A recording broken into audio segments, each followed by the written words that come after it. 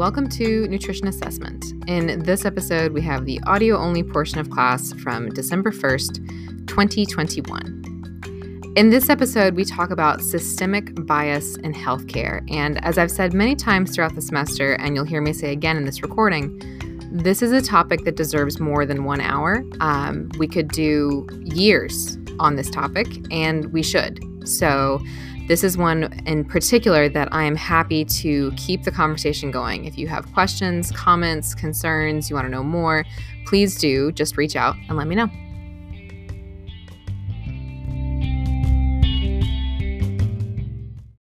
Announcements. We are going to talk about this article today, but I really cannot emphasize enough that I would like you to read Hidden in Plain Sight, Reconsidering the Use of Race Correction in Clinical Algorithms. This article came out last year. So we'll talk about it today, and yeah, we got to talk about this. There is no lab next week. We talked about this for Tuesday folks yesterday. We'll talk about it again for Wednesday folks today, unless you need to make up anything from the semester. We can basically make up anything except NFPE standardized patients. I can't just pull that one out of thin air next week. Everything else, though, we've got stored in the kitchen, and we could do if you need it. So let me know, and basically Steph or I will be available at the same times that we would normally have lab next week. So if you need to come and do something, we can work that out. The final exam study guide will be posted soon because somehow it's almost finals. For those of you in Wednesday lab, we are having an ongoing conversation about the format of the final exam. But the Tuesday afternoon and Tuesday morning lab folks all agreed that they liked the idea of a take-home exam that was open for multiple days. So unless the Wednesday afternoon folks are vehemently opposed to that idea, you're the only one I can think to see right now. Like, you're there waiting. No? Okay, all right. So that's probably where we're headed with that, because I know you guys have a lot of exams on that Monday. So we'll get the study guide posted. And I only have 5 questions left to grade on the exam, but there's 70 of you, so that just means 350 questions to go and on the midterm. Remember the midterm from like a year ago, right? Oh my goodness. All right. Did you know you have access to something called SilverCloud here at OSU? I have not tried it. I can't really endorse it because I'm not fully sure how great it is. Because I'm not a student, so I don't have access to it. But it's an online interactive mental health resource that provides students with cognitive behavioral skills and strategies, accessible 24/7. It does not require referral, and you can download it and log in from all signs point to it should be pretty easy to use. Also, Headspace is an app that you would have to purchase, but they have a series on Netflix, which is basically like one giant commercial for their service. But I have fallen asleep to the Headspace episodes on Netflix multiple times, and that was the goal. So I can endorse that one.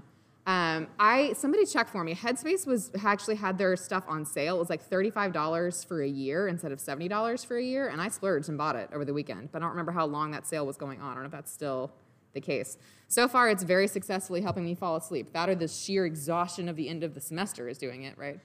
But I'm enjoying that so far. But that one is not free. But SilverCloud would be free, or, included with the cost of that tuition that y'all pay. That entirely reasonable tuition you out-of-state folks. I still can't get it. Where's Sam? Sam and Hannah. I can't get over it. All right, anyway. Okay, so I sound like a broken record when I say the topic we're covering this day is something we could talk about for the rest of the year, right? But in this case, this is something we could talk about for the rest of our lives, and we need to be talking about it for the rest of our lives. We're going to talk about systemic bias in healthcare. And systemic bias, it's tricky because it can be, we'll talk about this, it can be built into systems such that you don't even realize that it's there. And it doesn't have to be malicious, right? I don't know anyone who has gone into healthcare with the mindset of, I'm going to treat different patients differently. I'm going to provide worse care to a specific group of my patients than I do to the others of my patients, right? No one goes into this with malintent, but the bias persists. And so to provide the best care, we need to address it. So when I talk about bias, bias can be any of millions of things, right? Think back to diet assessment, and I talked about all the times I had screwed up with diet assessment because I was biased towards assuming that the person I was working with had the same experience that I did, right? If you tell me you had a bowl of cereal, I assume you had a bowl that holds about 1.5 cups of cereal, and that's how much cereal you ate. But oh, by the way, you currently play for the Ohio State University football team, and a bowl of cereal for you is a mixing bowl, right? That's different. I was biased. I made an assumption. I didn't mean anything by it. I didn't mean, anything malevolent, right? But it's a bias that I had. And once I was aware of that bias, I could do better, right? So systemically, on that same vein, diet data entry systems, right? Yang, was it you that you were trying to enter a specific ingredient and you couldn't find it in Isha? Yeah. So the diet data entry system is incredibly biased towards quote unquote typical foods in the United States, right? There's no malintent there. It's just that's what that system has. If you eat something from any other place in the world, right, as people do, the system may not have it. So our diet analysis systems can be systematically biased against other cultures, foods, and customs, right? So those are some examples within dietetics specifically. But we want to talk more broadly about how this impacts the care that we provide in healthcare. And I have this incredibly audacious goal for today. So there's not very many slides, but there's one thing that I kind of hope we can maybe get at, one big idea. And these are not my words. These come directly from an article titled, "Diversity is Not Enough, Advancing a Framework for Anti-Racism in Medical Education." Okay? And these words are, recognize that the power structures and norms to which we are acculturated are not the only ones possible. In other words, recognize that just because that's the way we've done something for however many years or decades or centuries, that doesn't mean it's the only way we could do it, right? In fact, we could change things. And in many cases, we need to change things. So I'm going to pick apart one example to try to illustrate this point. We talked on Monday about biochemical assessment, right? So biochemical assessment, we're taking a sample from the body and somehow quantifying the presence or absence of a biomarker, right? An enzyme, a protein, something that should be there or shouldn't be there, or it should be in a specific range, right? And so you can't interfere with that, right? Like a person can't think their way down to a lower blood glucose, right? It is what it is. So we think of biochemical markers as being very objective. They're not the whole story. We have to look at the whole picture, but we think of them as very objective. However, the way we use those markers can be systemically biased. So let's look at glomerular filtration rate. So glomerular filtration rate is looking at kidney function. We're estimating how much blood goes through each of the glomeruli each minute. How efficiently are those kidneys working? We're not actually measuring. There's no I can't even think how you would do this. You can't insert something into the kidneys and measure the flow of blood to get this, right? We're estimating this rate based on how much creatinine we find in the blood.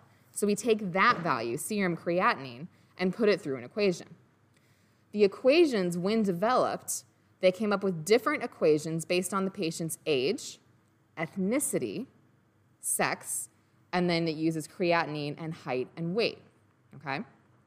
So hang on to that thought. Here's current practice. This is my most recent comprehensive metabolic panel when I went to the doctor's office, right? So here's my estimated glomerular filtration rate. These are the results. I got them on my phone. And it says for an African American, my eGFR is 116, which is in milliliters per blah, blah, blah, blah, blah, blah, blah per minute, right? And for non-African American, it's 100, okay? So if I were black, my estimated glomerular filtration rate would be 116. But since I am not black, my estimated glomerular filtration rate is 100. What the heck? So there are two things you can be. You can be black and you can be not black. Okay? What if I had one black parent and one white parent? Then which one do I use? What if I had one brown parent and one white parent? What do I do then? Which one do I use to interpret? So this is the article I asked you to read. This is saying we need to look really closely at how we use this concept of race correction, or correcting an estimate based on race.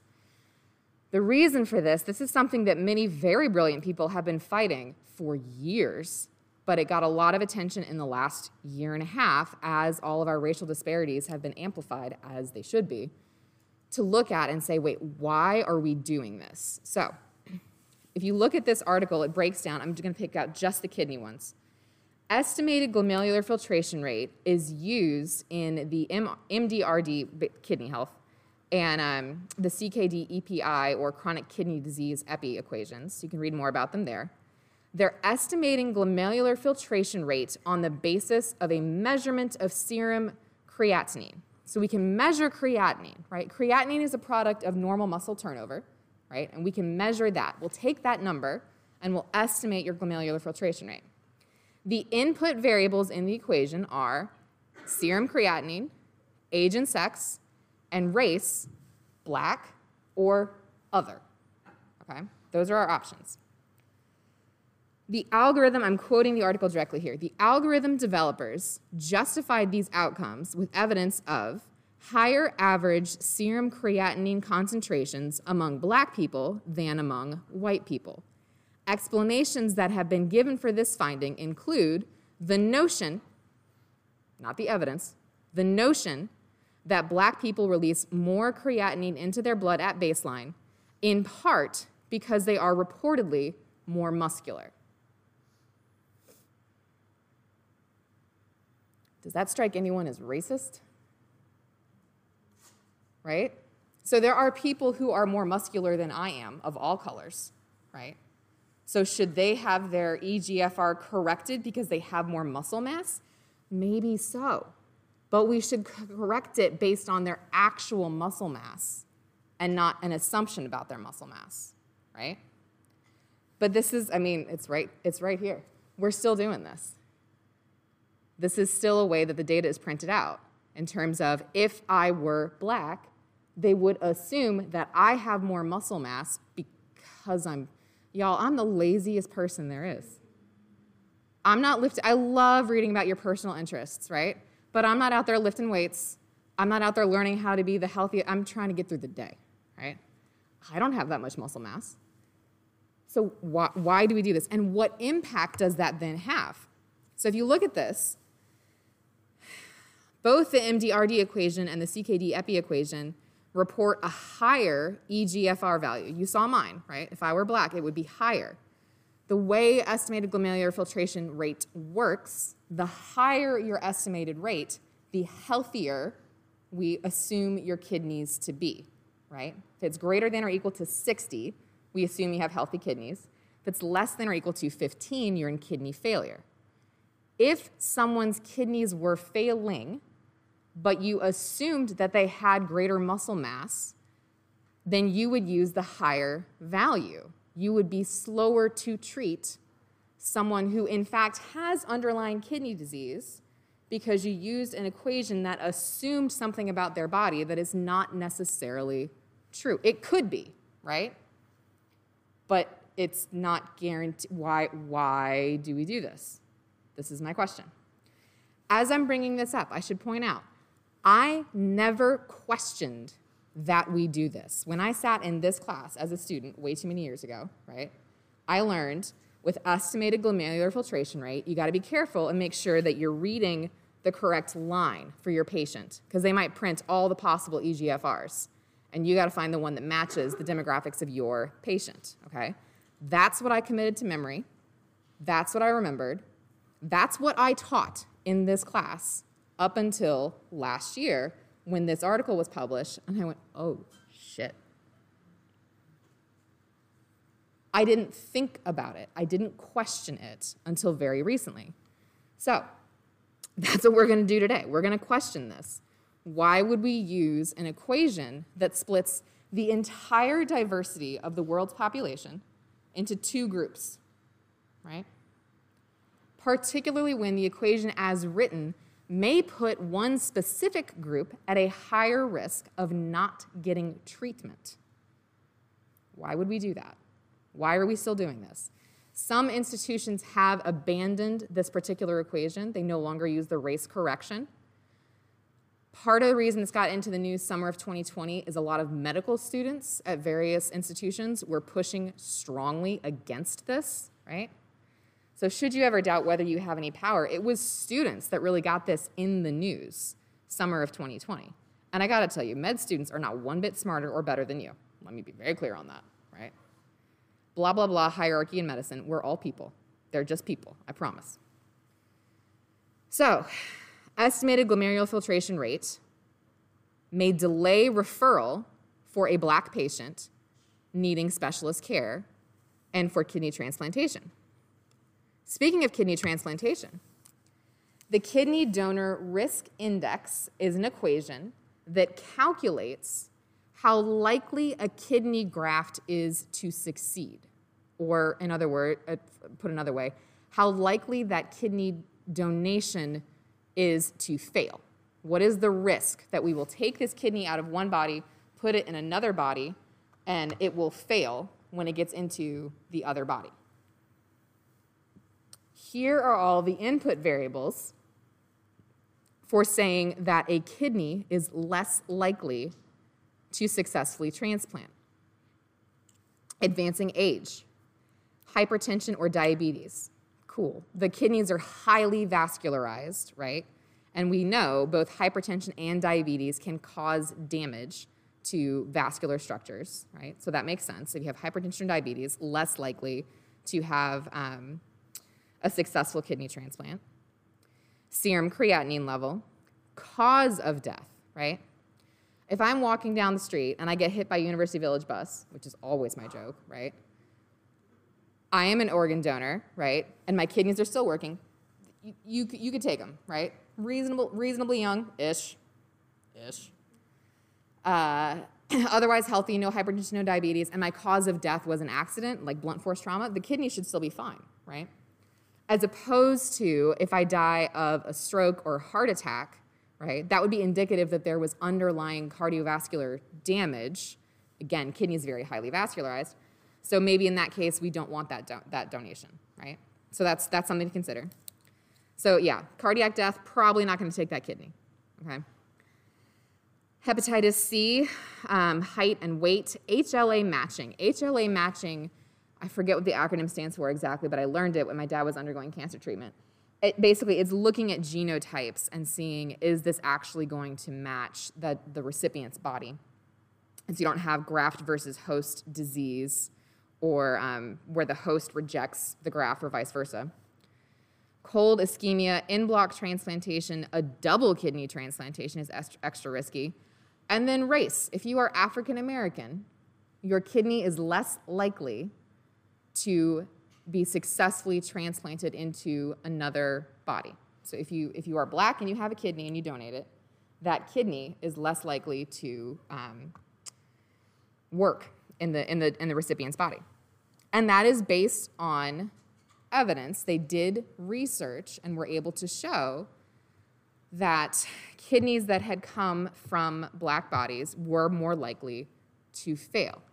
However, okay, is that because there is some genetic marker that makes Black people have less healthy kidneys? You can't see my face. No, that's not it, right? Black people are subjected to systemic racism, and they have poorer health outcomes overall. So the Black person may have been less healthy, but it's not because of anything they did or didn't do or anything that was in their body from birth. It's because we have systems that put that group of people at higher risk of disease, and they are less healthy because of it, right? So the way this equation works, it increases the predicted risk of kidney graft failure if the potential donor is identified as African American. And it's a pretty significant adjustment. What this means in terms of equity is that the tool may reduce the pool of African American kidney donors in the United States. Since African American patients are more likely to receive kidneys from African American donors, we've reduced the pool of available kidneys. So, first of all, let me back up. This equation essentially says that if you're black, your kidney is healthier than someone who is not, right? Because we're estimating that your ability to filter through the kidneys is higher based on your larger muscle mass. So this equation says, oh, you're probably healthy, you're probably fine, we don't need to treat you for kidney disease, okay? That's an equation.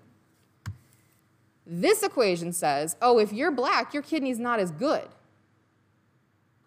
It's not as healthy as someone who's not black. We can't accept it. I see the head shaking, right? Both of these are huge equity concerns. And both of these are based on an objective, I'm using air quotes, objective biochemical value. Here's where it struck me that I love science, right? I think it's the coolest thing, right? And we like to think with science that we're always objective, we're seeking the truth, we want it to be verifiable, right? We have a hypothesis, we design a test, we look at the results, we go with the results, not what we thought was going to happen, but what actually happened. Here's the thing, though. There are people in science, which means there is racism in science, right? And we have to be aware of it so we can do a better job of calling it out and saying, this is not okay, right? This is hurting patients. This is not helping anybody, right? And anybody who needs a kidney will probably tell you they just want a healthy kidney, right? Anyone who needs an organ donor is going to take a healthy kidney. Let's get at that. So, in this list also, there is that idea of HLA matching, which is looking at genetics, which brings up the question, race and ethnicity. Is there a genetic basis for this, or is race purely a social construct, something we have decided exists, right? And so we've decided that you're somehow biologically different if you have a different skin color. Okay, yes, it is absolutely a social construct, right? Dating back centuries, this assumption that certain bodies were better suited to hard labor. Do you know where I'm going with this? Right? Yes, we have a history of that. However, is it possible that there may be some genetic markers? Because obviously we do have different physical characteristics, and we know that we get those from our genes. Is it possible? So what comes to mind for me is sickle cell anemia, right? Sickle cell anemia is very often found in certain parts of the world where the majority of the population is black. So is there a genetic basis that underlies some of the, right? Whether or not there's a genetic basis for race is up for debate. Whether or not race is a social construct that actively hurts people is not up for debate. That is absolutely true. So the authors of this article, what they did is they go through, and you really should read this article, they go through several different clinical algorithms, and they say, you know, as we look at these particular algorithms at least had a defensible logic, right? They were able to find that kidneys donated from black people were less likely to be successful, that they had data to support that. They did not, however, have data to support that there was some genetic basis for that, right? So they're able to show the results of racism, that you have less healthy people, but they weren't able to show that there's some genetic basis to it. So the authors of this article basically maintained, if we're going to develop clinical algorithms, if we're going to do this, if we're going to have a race correction in a clinical algorithm, let's think about this. Is the need for a race correction based on robust evidence and statistical analysis with consideration of internal and external validity? Okay, internal validity means how well did you run your study, right? How well did you control all of the variables you could control? How well did you manipulate only one thing at a time so you could see the cause and effect, right? How good was your study is internal validity. External validity is how well does it apply when you take it out of that incredibly controlled setting and put it in the real world, right? So from a diet perspective, internal validity would be if I provide you with all of the foods you eat for 2 weeks, and we can show that I can help you control your blood glucose with those foods, right? That's a fairly strong study design, right? So we can show that you can control blood glucose through food. External validity is if I let you out in the world and eat whatever you want, can you maintain that, right? So internal and external validity. Was it a good study? And did you control for potential confounders and bias? The second question, is there a plausible causal mechanism for the racial difference that justifies the race correction? Is there a plausible causal mechanism here? So with the example of EGFR, historically, we've got this assumption that the causal mechanism is that black people have more muscle mass, okay?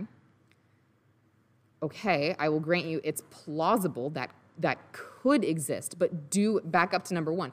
Do we have robust evidence to support that, right? Does that exist? And perhaps most importantly, would implementing this race correction relieve health inequities, or would it exacerbate health inequities, right? So the examples that I have here, if we know, right? Okay, let me back up. We know that racism is a social construct and that it causes certain groups of people to be at higher risk of poor health outcomes, right? We know health inequities exist.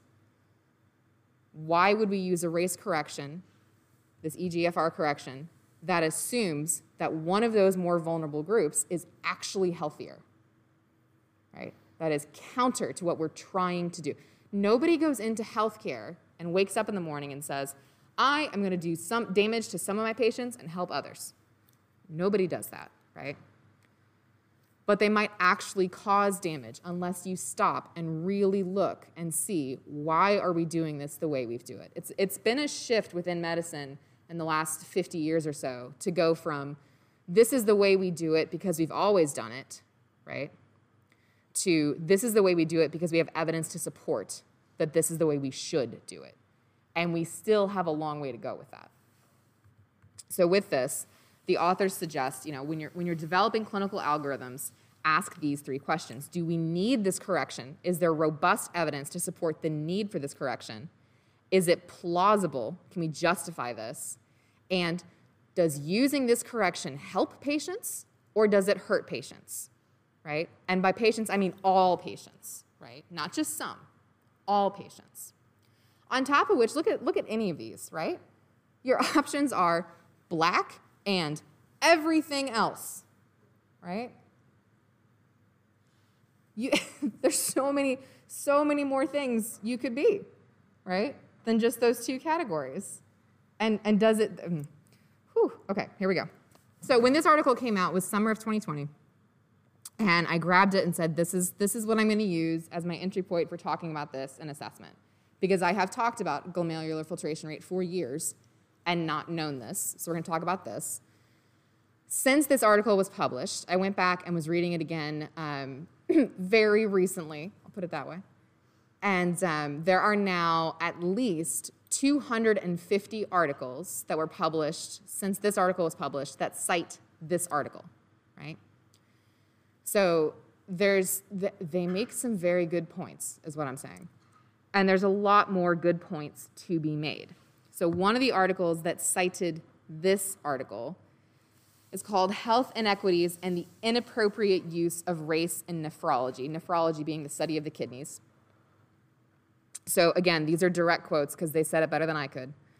Race and ethnicity are socio-political constructs that are inextricably tied to health outcomes for individuals from racial and ethnic minority groups worldwide. Historically, science has developed and relied on racial frames to artificially organize people into presumed homogeneous and genetically distinct racial groups to suggest that inherent biological differences exist between the groups. Let me back up and rewrite that one a little bit. Historically, people have developed and relied on racial frames to artificially organize other people, right? Again, we like to hold up science and say it's this objective, pure thing, but there are people in science, right? And historically, if you look back, it's white dudes were the people in science. I got nothing against white dudes. I'm married to one, I'm raising one, right? But we had a very specific, I'm just saying, right? I like the one that I married. I hope I do a good job with the one that I'm raising. But we had a very specific subset of people deciding how we were going to do these things, right? So science developed this on racial frames to organize people. The use of race coefficients in estimated glomerular filtration rate equations reinforces flawed assumptions of race essentialism and potentially perpetuates health inequities for Black individuals with kidney disease, right? There's been a lot published on this in the last year and a half. And yet, I went to my doctor's office a month ago, had blood work run, and the results come back with, here's your EGFR if you're Black, here's your EGFR if you're not. It's still in use in many places, right? We've pretty thoroughly debunked this one. It makes no darn sense, right? But it's still in use. So, another one, addressing racism in preventive services. The quote here, race as a social category does not have biological underpinnings, but has biological consequences through racism. The way we treat people absolutely has effects on the body, but that doesn't mean that the body changes, the bodies themselves are somehow flawed or different or less than. This has been a debate ever since we discovered genetic code, right? Is there some genetic basis for race or racism, or is it a social construct? And in my mind, the answer is absolutely yes, it is a social construct, right?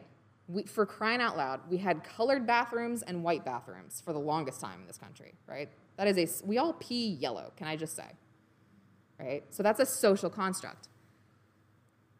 Increasingly, we're getting better and better evidence to say, no, there is no genetic basis for saying that, your race is determined by your genes, or that somehow has some widespread effect on your health and ability.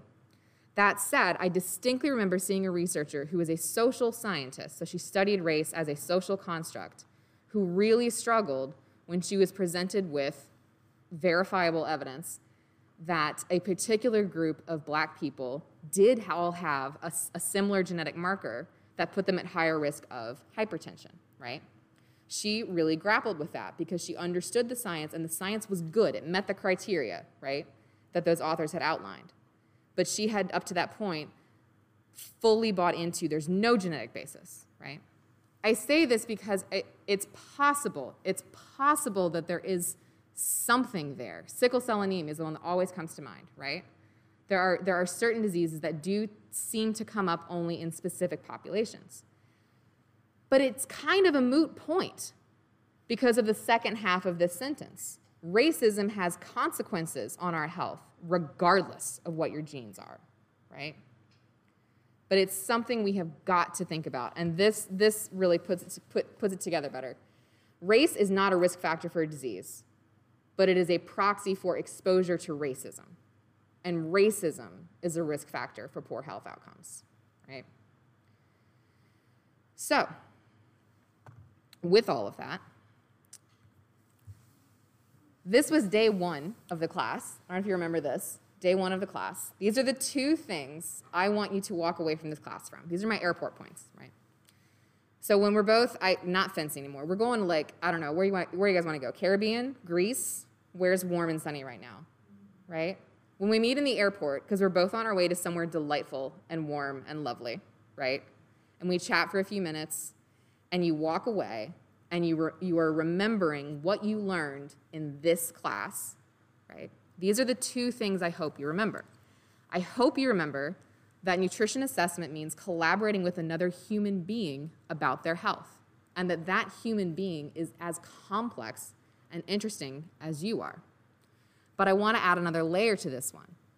I hope you remember that that other human being can walk into the same space as you, into the same environment, into the same people, and have a completely different experience than what you had.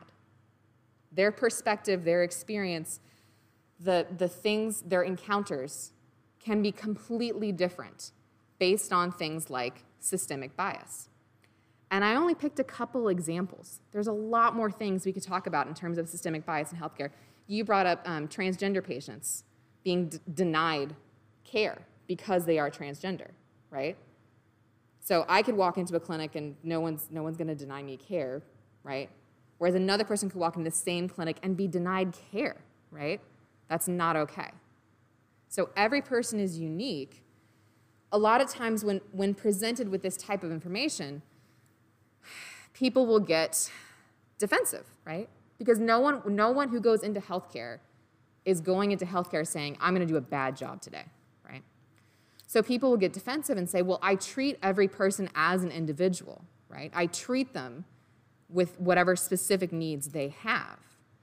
And that's lovely and wonderful. But the systems that we have in place may or may not do the same.